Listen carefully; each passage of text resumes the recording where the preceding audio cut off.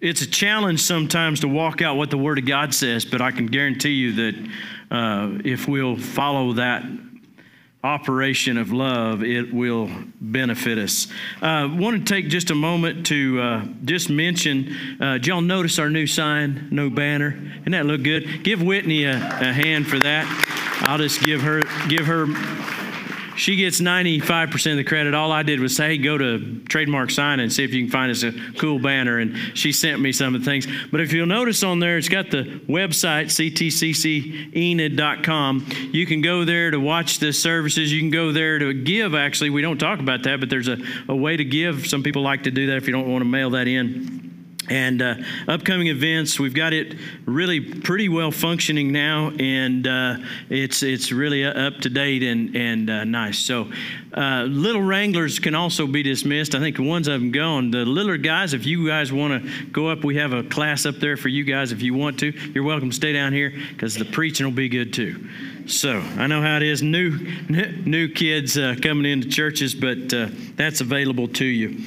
We also want to just make mention at the end of service, or after I preach, we'll go up and we'll lift up in prayer the special prayer needs. So if you're needing prayer, we'll have that. But Pat Prochaska family passed away. Is that who passed away? Pat? Okay. Okay, all right. So I want to keep them them all lifted up. Also, we're praying for liver cancer for Rick Adair and Laura. Don't know her last name, but pregnant and has COVID. I want to continue to keep Jackie lifted up. She's doing better, but I think just getting complete, full openness of the lungs again is the stance. And so we'll lift those up as well. So Suzanne Unruh, David's niece, we want to keep her lifted up. And so anyway, there's a few others on there, but we'll keep that short. Well, listen, I want to get into the Word tonight. And, you know, as I was preparing, I was preparing for the week. And, you know, I had JT preach last week here and Sunday morning. So, you know, I had a few days where I wasn't preparing a message. And, you know, I teach my Bible study every morning at High Call Ministries, Facebook, and we do that at 6:30 every morning. And I've done that for a year and a half now. I didn't intend on doing that. I mean, preaching 7 times a week is a lot, but as well as taking care of cattle and you know, running 2 churches. But I knew it was there, and I've enjoyed that interaction in that time, and God just always makes it all work somehow. But I've also had the plan to get that down into a shorter, more concise 3-minute Bible study, just something to quickly, you know, get you in the Word and different people in the Word. And so I was today recording some of those things. And some of this message just came together. I've been teaching this week in that Bible study, and I called it Seeing Yourself, and I just put 3 dots. You know, that's just blank. You know, seeing yourself.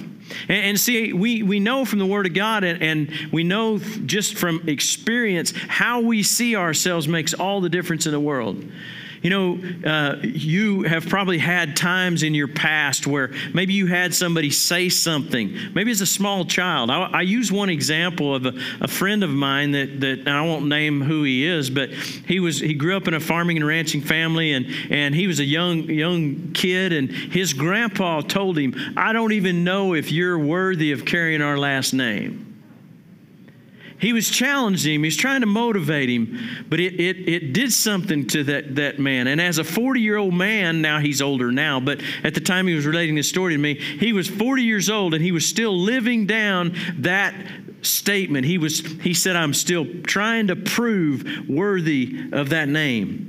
You know, sometimes the smallest little words that we say in a joke or something casual can have such an impact. We got to be careful with the way we talk to other people, especially our kids, our grandkids, how we speak of them.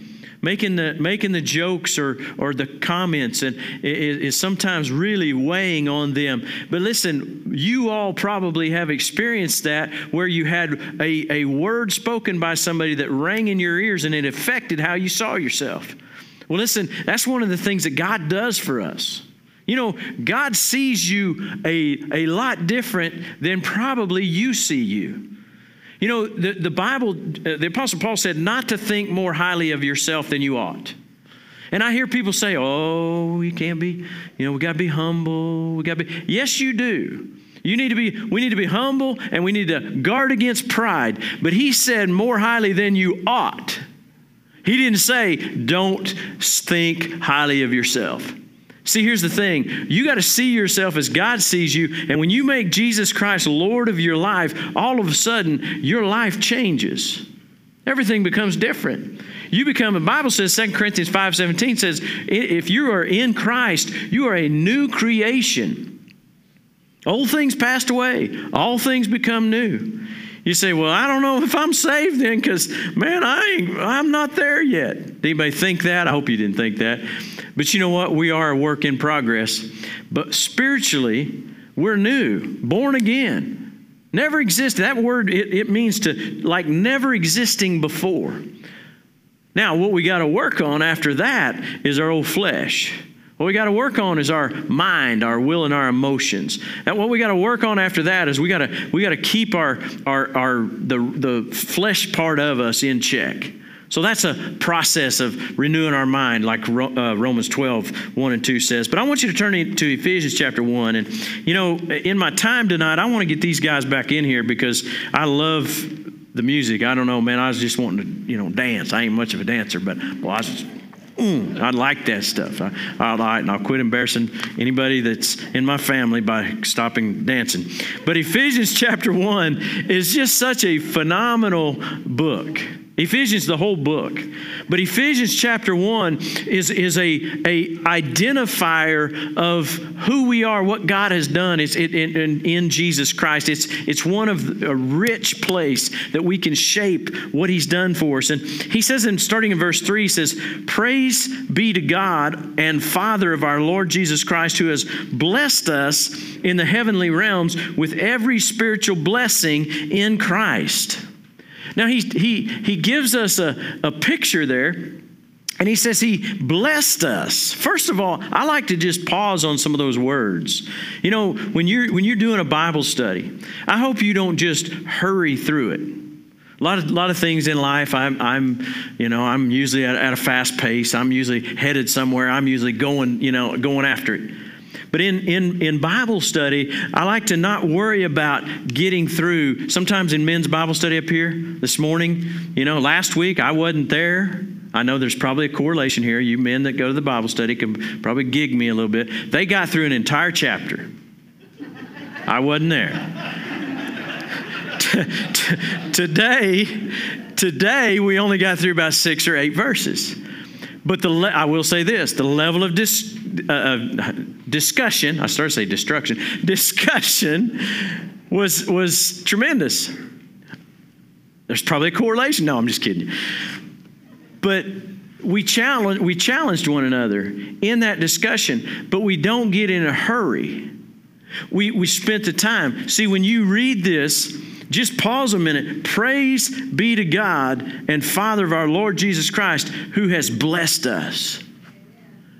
Sometimes you just need to think about and sit back and think about how blessed you are. See, because how we see ourselves and how we see our situations is so much affected. I put a post on Facebook when we were in Fort Worth this last week. We got to go down there to the stockyards and hang out a couple of days, me and Sue, and just got away for a couple of days real quickly. But we walked into one of the stores and a little knick-knack place with a sign that said, what did it say? Don't put the keys to your happiness in someone else's pocket. I love that. We need to put them in God. We know that. But how many times do we allow other people to affect and influence our life? He said right here, I'm blessed. Well, you know what some people will do is they'll start measuring their blessing, but then they get off onto all the things they don't have. One thing, and I don't know if we consciously made this decision, but when Sue and I first got married, we were high school sweethearts. We dated in high school, and she, talked me into going ahead and getting married, and we got married a year. She captured me. I had big plans. I was going to Wyoming. I was going to work on a ranch. I was just going to cowboy. Or I was going to go to the rodeo scholarship out at Panhandle State. And either one of those decisions would have changed my life, and I think I made the right choice. I'm very, very thankful. But when we just decided no matter where we were, it was a good place. We've lived in 18 different houses in 35 years. Now, we've been at this current house we're in for 7 years. That's the longest we've ever lived anywhere except where we grew up. But you know what? Here's the thing. And I want to move one more time. She's like, nope, we're not going to do it. But here's the thing that we decided, no matter what the house looked like. I don't know why she married me and moved in the first house I was in, trailer I was in, working on a ranch and just a cowboy and working all kinds of hours. I don't know why she did that, but she did it. She loved me. I mean, of course, right? But she came into that situation. But you know what we did? The next house was a little bit better. The next house was worse. We backed up on the third house. The next house was a whole lot better.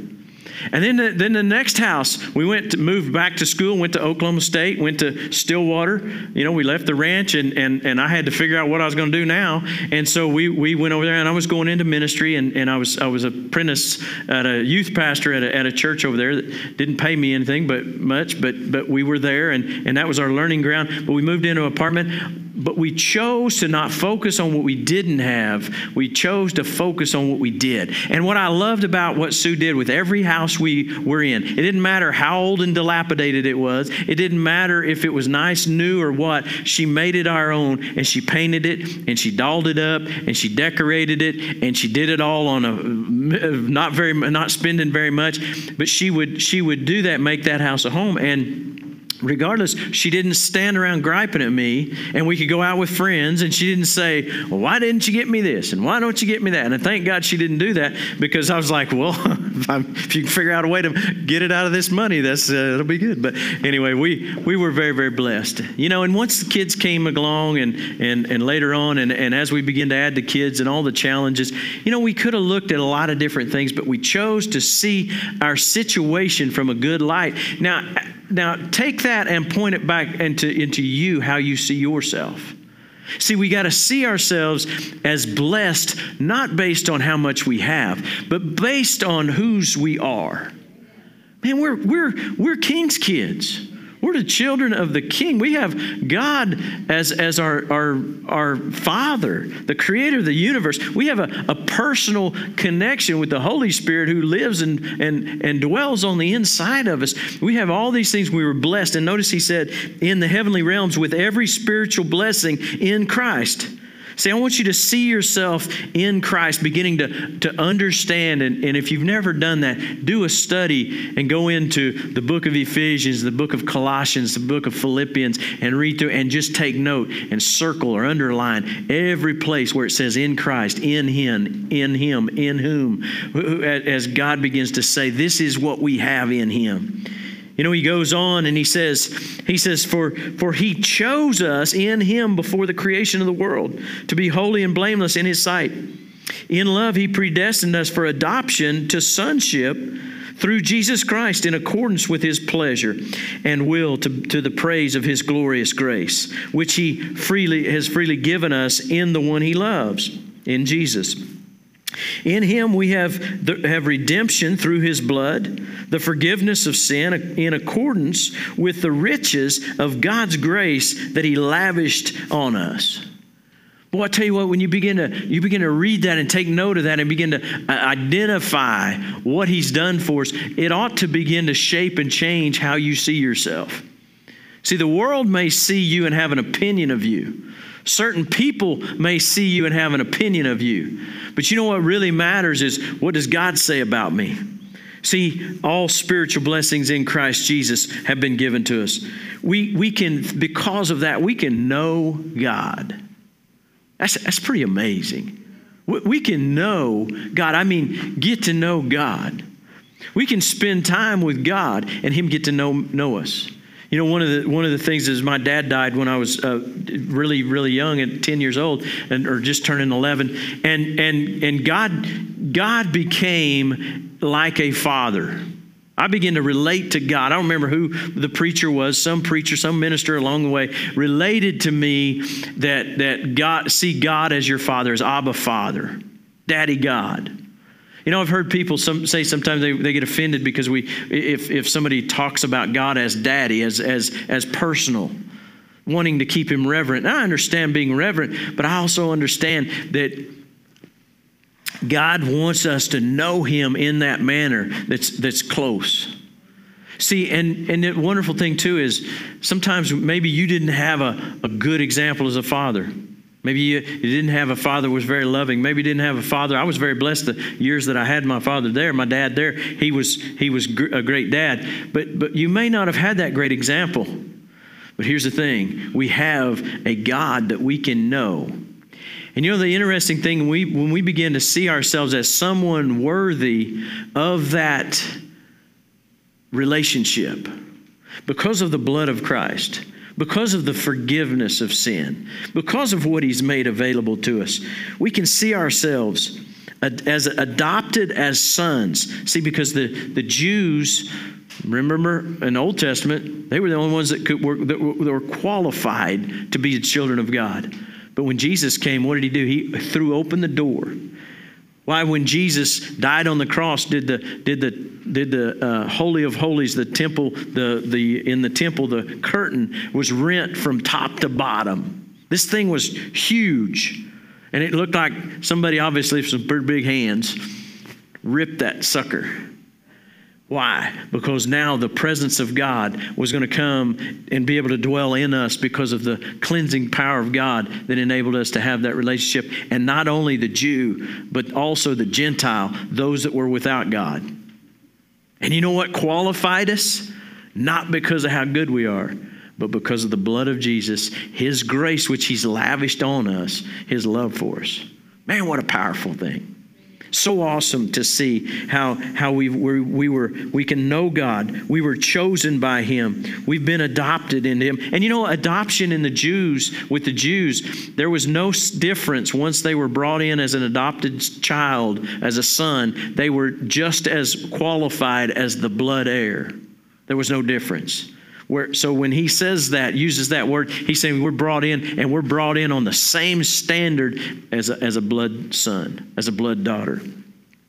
We were redeemed and forgiven. Man, he makes that statement. We need to see ourselves that way.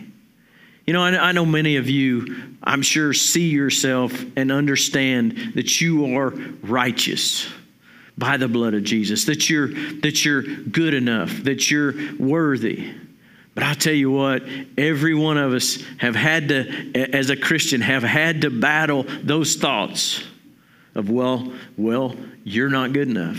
What makes you think you deserve it?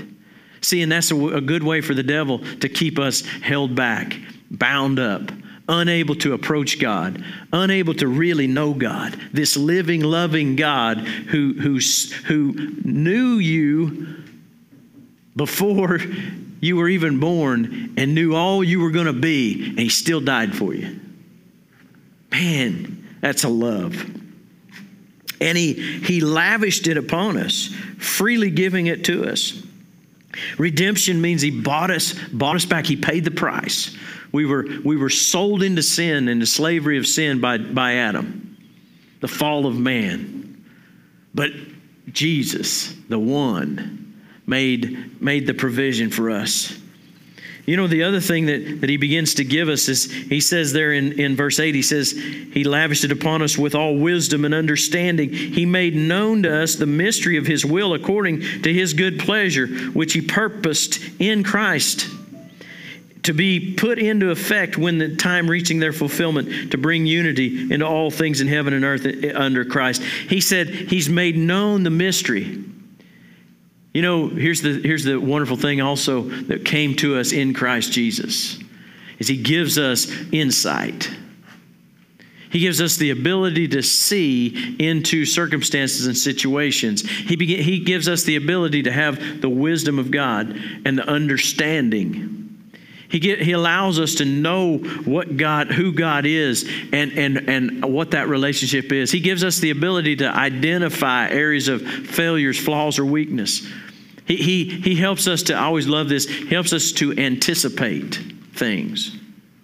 You know, you think about it, the best in the world at whatever it is, learn and to know how to anticipate. One of the characteristics, you know, one of the things where I love to team rope and love to rope and rodeo, you know, and I think about the best in the world. You know, Trevor Brazile, best roper.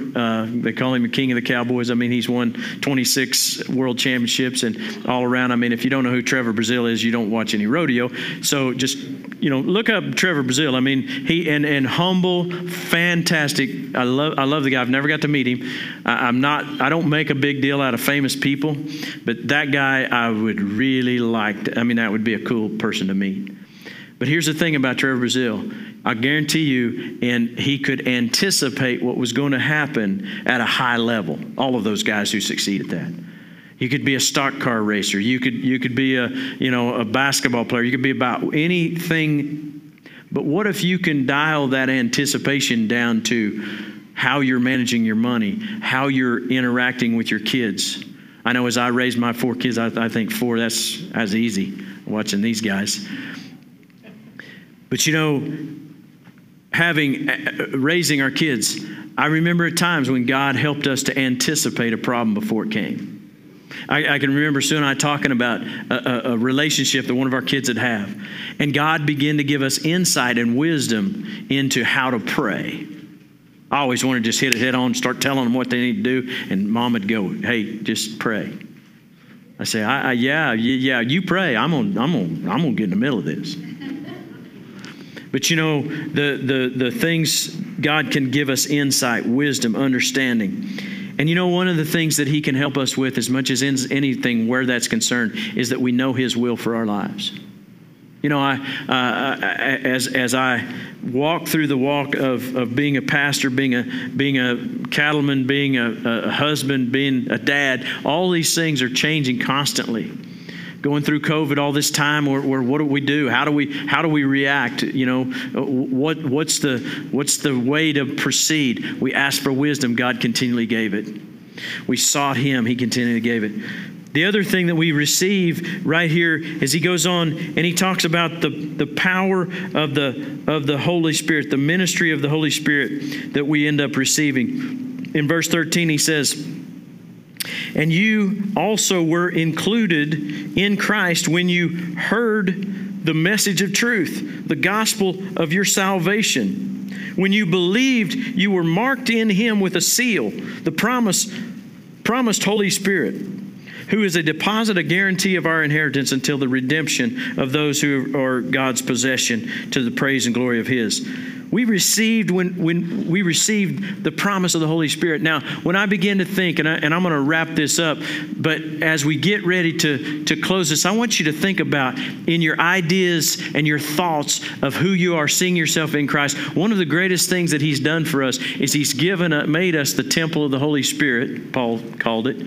He gave us the helper, the Holy Spirit. In John chapter 14, Jesus said, I'm going away, but I'm sending another just like me. He's going to, in the Greek, he says, he's going to do in my absence what I would do if I were physically there. Man, what a powerful thing when we think about it. What happened when the Holy Spirit came into our lives?